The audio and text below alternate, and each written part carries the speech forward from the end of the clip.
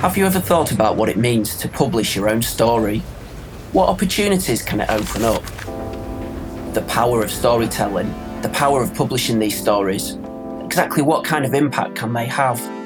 Welcome to the Possible Podcast. This is episode 1 of the first series. Really, this is all about bringing creative thinking into arts and humanities research.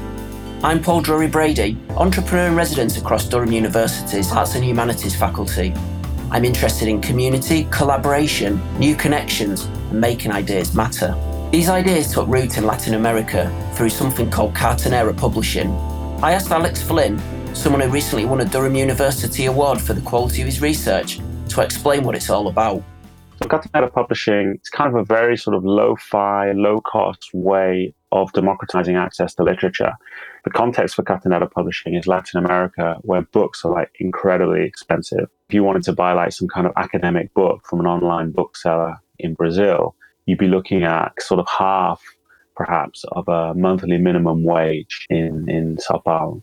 So books are incredibly expensive. And Cartonera's kind of first thing was really about democratizing access to literature. So making books available at a cheap price. And the way to do that is to just make the production costs really small.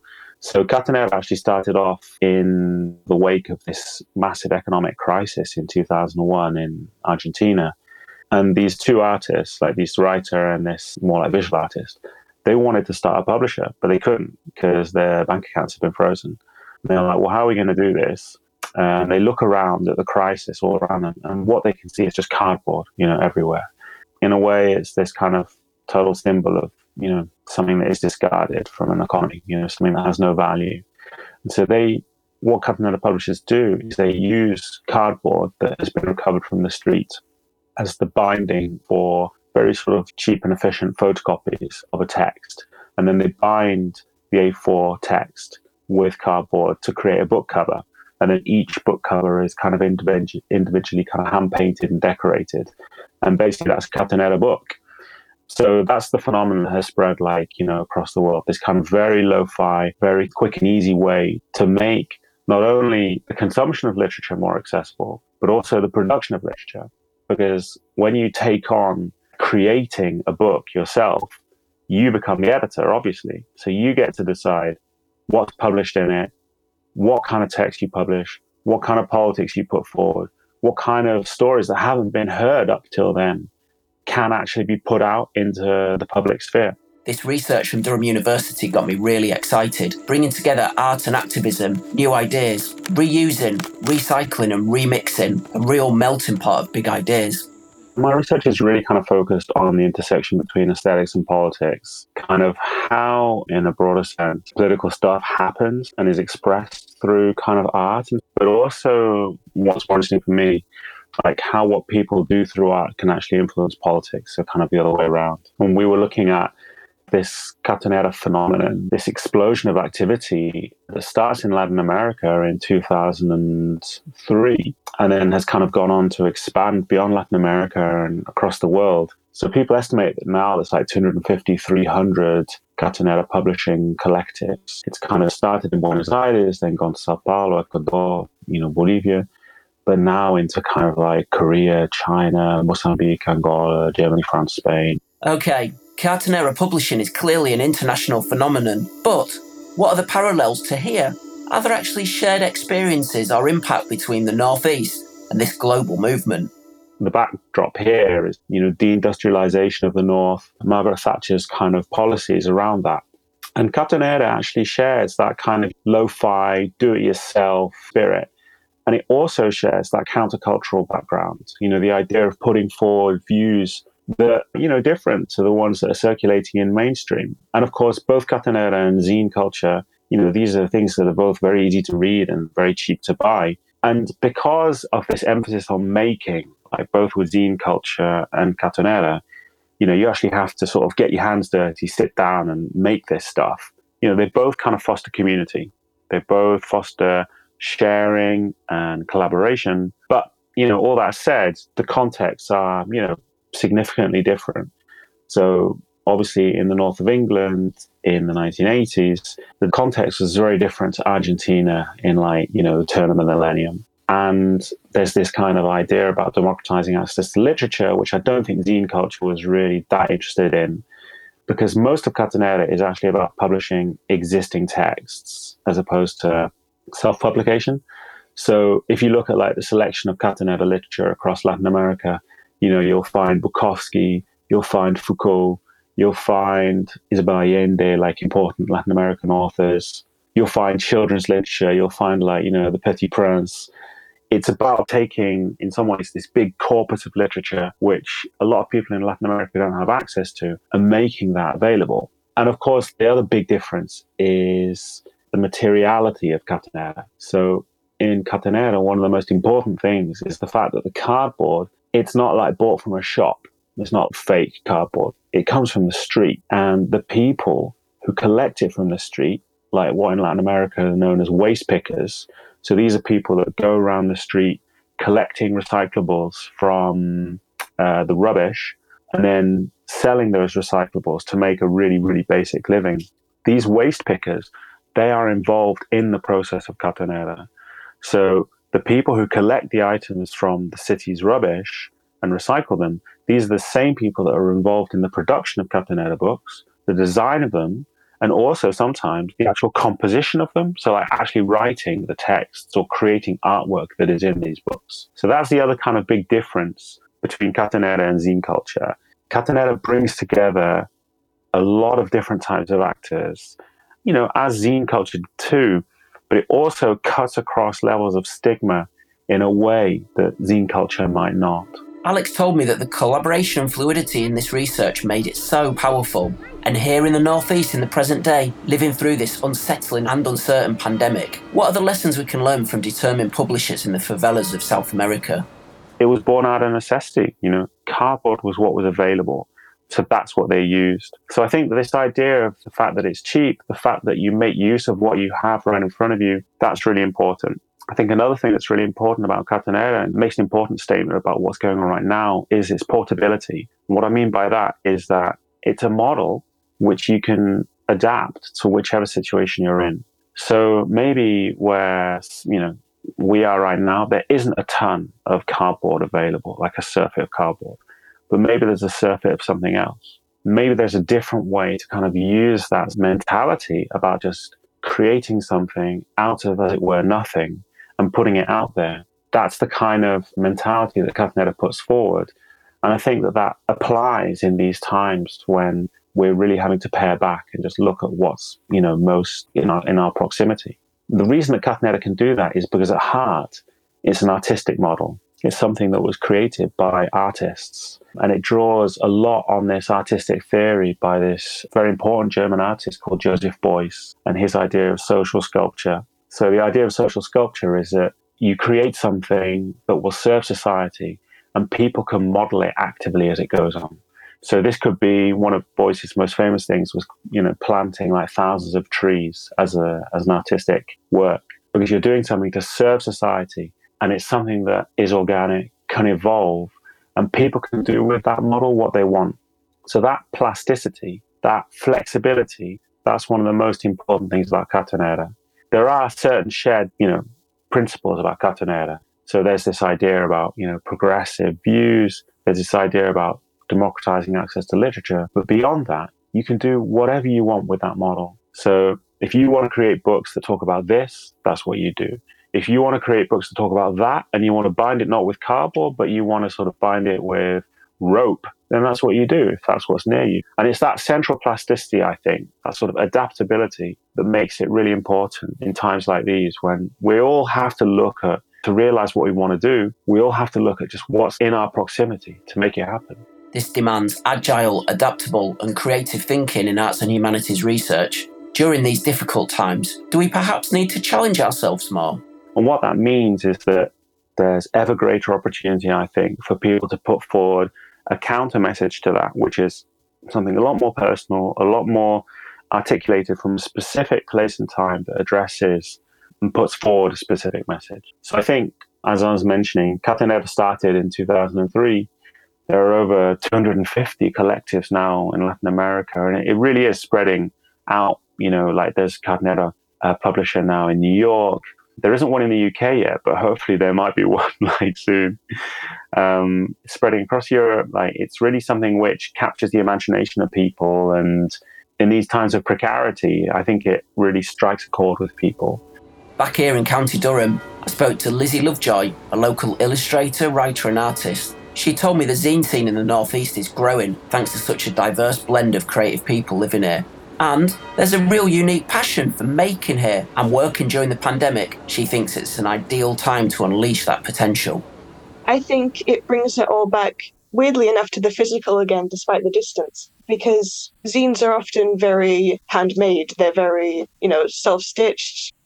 Everything is created by one or two or three people. It's always a small number of people creating one thing and then sharing it to other people. So I think it brings ideas that affect one or two people and shares them around. So during a situation like this, where it's harder to reach people on a physical level, zines are really important for sharing ideas and explaining everyone's unique situation.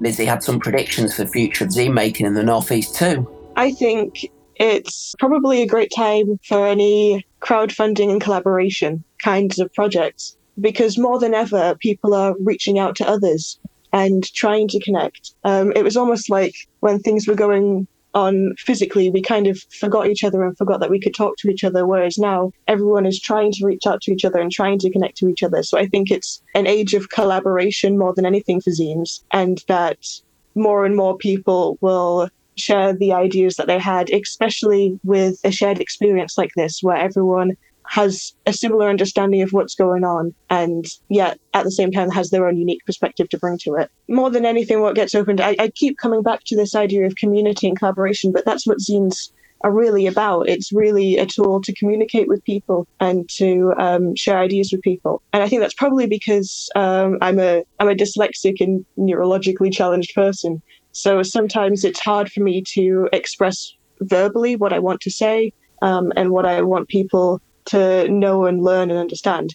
So things like zines, where it takes words and it takes information, but it does it in such a visual and hands-on way. I think it's just important to realize that self-publication is a valid thing to do. I know a lot of people are very scared of self-publishing anything because they feel like then publishers later on won't take them seriously.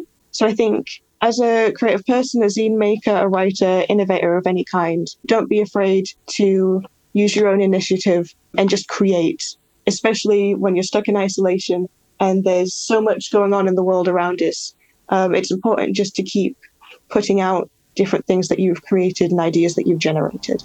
It's clear that there's so much excitement about the potential for impact today. But I wanted to speak to a Durham University researcher about the history of self-publishing and expression.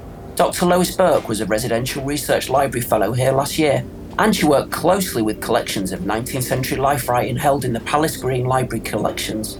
This meant she used the university's expertise to explore intergenerational life writing. Lois told me about her extraordinary research into creative writing by girls during the 19th century. Amazingly, many manuscripts had never been researched before. Her work was on homemade magazines, really. These titles made by a small youth community at a time when printing was really exploding. Many parallels to today's digital life.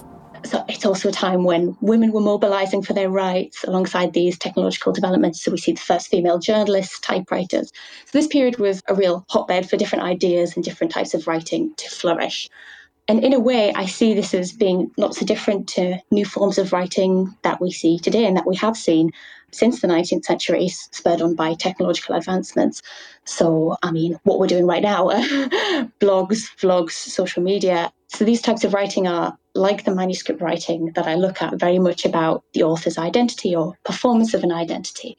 So just how many 19th century writers of published or magazines would adopt a pseudonym, which is not so different from online pseudonyms and avatars that people create for forums, for example. So manuscript magazine making and scrapbooking were practices in which the writer's individual or kind of small group collective experience was paramount to the whole production. And also the same could be said for zine cultures and online cultures today. So the first thing that surprised me was the kind of sheer complexity of these magazines and how actually utilising insights from lots of different disciplines can help us to understand them. So, for example, if I look at a poem written by a 16-year-old girl in 1885, and it borrows heavily from a poem written by Walter Scott or Coleridge. And it was written in conjunction with her sister, and then it was circulated, but then collected by someone else years and years later. Thinking about how do I approach all of these different aspects of this one item? What do I look at first? But that's a problem that literary studies is actually well primed for, because we're sort of used to borrowing insights from history, cultural studies, and sociology, etc. When these insights are combined, they can paint a really rich picture of how a particular culture functioned in a certain time and place. So the second thing that I was struck by is how manuscript writings, sort of by necessity, have to form their own rules and regulations. So some writers in the magazines that I look at set age limits on submissions. So in one magazine, submissions are considered to be class 1 if they were written by someone aged 19 or over, or class 2 for those younger than 19. There's an element of competition in them. And curiously, for me, there are rules about what is deemed to be a good or a bad imitation of a published work. So my research shows that amateur youth publications always have a complicated relationship with imitation and originality, or homage and subversion. So some of the manuscript magazines that I look at mock the idea of the sort of male-dominated literary industry. As you can imagine, at this point in history, a very high proportion of magazine editors and writers were men. But simultaneously, these manuscript publications also aspire to a level of literary greatness which has been set by these publications. So this is where I think my research intersects with the study of zine culture and fandom. I ran a zine making workshop at the Durham Book Festival, and it was attended by members of the public of all ages. And in preparation for this, I'd made facsimiles of women's and girls' archival papers, so diaries and correspondence mainly, from Durham's Palace Green Library's collections, and gave each workshop participant a folder containing these materials, which related to a different individual represented in the collection. So Durham Book Festival kindly provided an array of craft materials to make zines, so pens and paper, and also newspapers and magazines, which could be cut up and used for collage. So it was a very analogue form of zine production. The idea was that you could read and engage with these archival copies and riff off whatever you found interesting about your case study and create something new in a zine. I think this was particularly effective because the people at my workshop were genuinely interested in learning about their cultural heritage and about looking at local collections representing local people.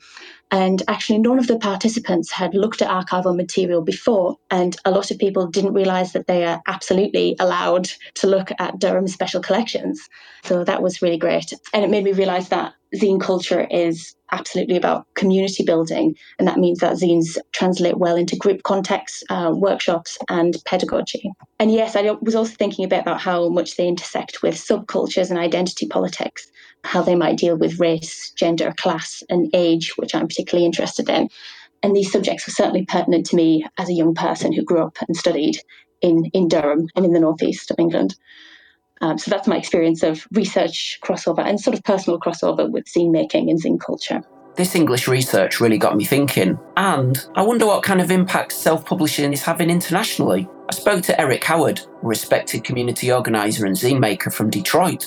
I believe that it's essential for a community to be creating and sharing its own media. For one, it's an important key to local wisdom, but also just in general, everybody has a media suite in their pocket at this point. Not everybody, but lots of folks, especially young people with their phones. And they're also relying very heavily on outside media sources to tell them about themselves, essentially, to write stories and inform them and others about the communities that they're from. And I think that even just with the tools that are in our pockets, we're in an age where we can not only record our own stories, but share our own stories. And it's an important way to help facilitate a community that's informed and engaged, but also writing a narrative for itself without relying on outside media sources to tell us, who we are, and even more to tell other people who we are. Eric told me it's such a vital and important time for young creative communities around the world. It's unreal opportunity right now, because folks, especially right now, and we don't know how long this will last, but what we do know is that what we're learning right now in this moment is how interconnected really we all are, and how we have a responsibility to each other to be informed and engaged, right? So that we can behave in ways that are healthy, and not just for ourselves personally, but especially during a pandemic, we realize how our healthy choices impact each other. I say that to say people are looking for new ways to connect with people, right? So the folks who are, in the house and taking the time out, they don't want to stop being social. And so, I'm learning about new platforms every day. Every day I'm having a meeting on a platform that I had, either never heard of or not used in the past. And so the fact that people are willing to do that right now without saying, oh, I don't have that or I don't use that, I'd really rather not do it that way. Man, everybody right now is, oh, just tell me what I have to do. I'll download the app. It's a very different moment. In the same way, it creates a new moment for telling stories and for sharing with each other what we know and what we feel. And so I think more than ever, digital means of communication are just critical right now for people, not only for sharing information, but also for being creative. If you have a show hanging right now, everybody knows the doors are locked. What do we do about that? Obviously, a lot of institutions have ways of, getting that work online, digitally, but there's also ways that we can look to those institutions, see how they're getting the word out and be able to do things that are very similar. And so my kids have been inspired by a zoo that's 5 hours from our house that we don't usually go to, but it's in Cincinnati. It's a great zoo, but every day at 3 p.m., they come on live and you get to interact with some of the animals at their zoo. You get to type in and ask questions and things like that. We're not real big on, keeping our kids in front of screens all day long. However, when it's coming to 3 o'clock and they want to see what's going on at the Cincinnati Zoo, they get to talk to people. We go to the Detroit Symphony Orchestra sometimes. We don't get to do it a lot, but we do it, every year, every couple years. And my daughter now is learning how to play the flute.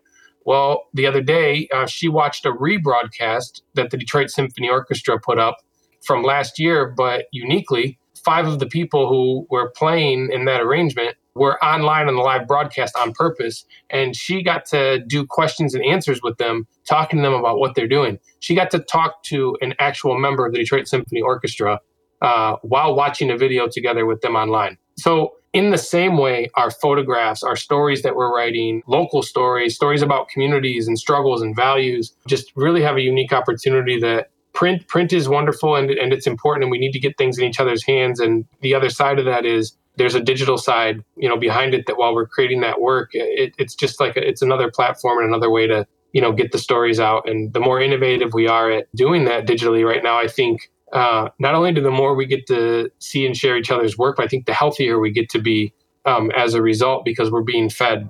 So, this pandemic-inspired paradigm shift to digital ways of being is already starting, and Eric told me it's helping to foster powerful new international collaborations. I mean, it might be because it's about digital platforms, even though it's not about zines. So in August, I was able to go to a refugee camp in Dheisheh in Palestine, and there's a center there, the Sharuk Centers, and they have an amazing collection of creative programs, ways that they're working with young folks. And a lot of the young folks in the refugee camp, have had traumatic experiences, maybe even dealing with PTSD. And they're working through these things creatively through media making, video, photography, dance. And right before this call, I hung up with a call from them, and we're setting up a collaborative, like a Google Hangout. We'll either do it on that or on Zoom, where dancers from their center in the refugee camp are going to do a face-to-face with break dancers from here in Southwest Detroit. And I think we're going to pick about 3 artists each to teach each other dabki, which is a traditional form of Palestinian dance, and breakdancing, and hip hop, maybe some jit and some other work. So talking about new ways of interacting digitally, I have to talk to my neighbors 3 blocks over, digitally right now. Well, ironically, if I want to talk to somebody in Palestine, it's the exact same process right now.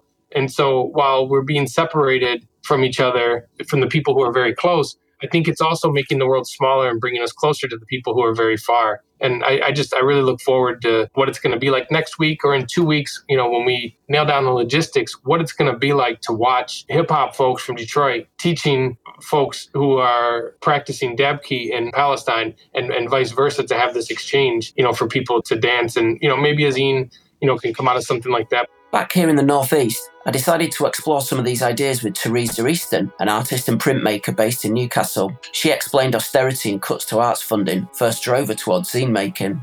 for over about a year and a half now, I've been connecting with some young people in Durham who go to Durham Sixth Form College, and they were interested in printmaking, more kind of underground subculture artwork. And I wanted to sort of talk to them a little bit about trade unionism and the kind of activism that I do. So we came together at the Miners Association at Red Hills, that beautiful building on the hill. And there we kind of gathered information from the building, had a tour, got those kind of stories from the artwork that's in the building, and started to do printmaking and zines. And then since then, we've met up every sort of 2 weeks at the Sixth Form College to make zines about all sorts of things. The young people were interested in climate change, emergency stuff, that take part in the Friday afternoon school strikes. Some of them were interested in veganism, some were interested in sort of queer culture. So the zines were a good way of sitting down, chatting with each other, talking about what you're going to do at the weekend. I'd bring my ideas in, they'd bring theirs. And now the group's just poodling on by itself. They just meet up, do the thing, introduce new young people, and it's lush. It's a really nice way of working. And then I guess the most recent project I've been doing is in Shildon in County Durham. And that project was commissioned by Northern Heartlands. And they were really interested in drawing out a story of 2 almost forgotten key members of the brass band, Heritage. Teresa explained self-publishing is an ideal way to bring marginal cultures together. I think zines are interesting because they do, they can sort of have this shared culture, but they also have these kind of subgroups within those shared cultures. So you have sort of particular groups within the zine community, where it's the queer community, the vegans, who kind of talk to each other and share each other's stories and experiences. And then that kind of gets disseminated into the wider community, so then they can have this kind of learned experience. And in terms of the role it plays now, where we are now, I think it's got a really important role, because zines don't just have to be hard copies. They don't just have to be like almost ephemera, things that you read, you pick up, you pass on to somebody else. They can also be digitally done. And zines and self-publishing are a really powerful way to make and create hyper-locally too. County Durham's an interesting place in terms of the young people I've connected with, and even some of the families I've connected with in Peterlee, because we have access to the internet and we can have this, almost international worldwide view of things. That's all very well, but it's not that tangible sometimes. And I think what's interesting is when people are making their zines locally, what they always kind of come back to is that personal experience and that kind of wider friends, the friends in their sort of space, their neighbours, those kind of things which are familiar to them on a day-to-day basis. Those kind of things feed into their zines.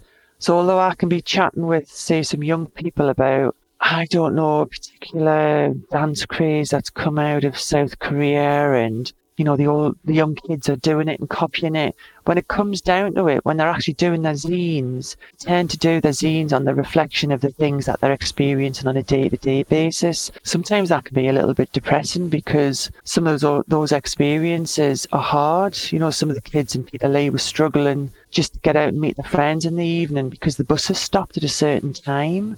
So that was reflected in the zine, even though we were talking about something like the Apollo Pavilion.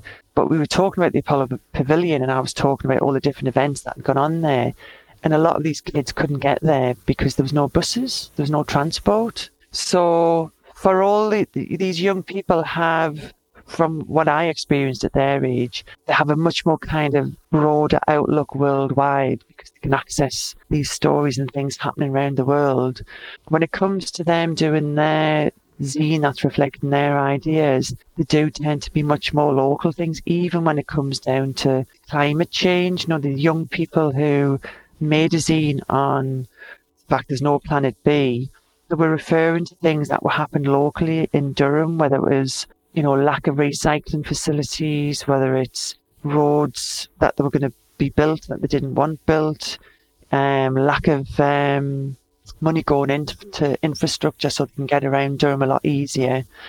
I think I was really struck by that. So, self-publishing is nothing new, but it is something that has a bright future. both here in Durham and around the world. A way to bring people together on a very local level and also make big global connections too, creating and making stories, community and impact.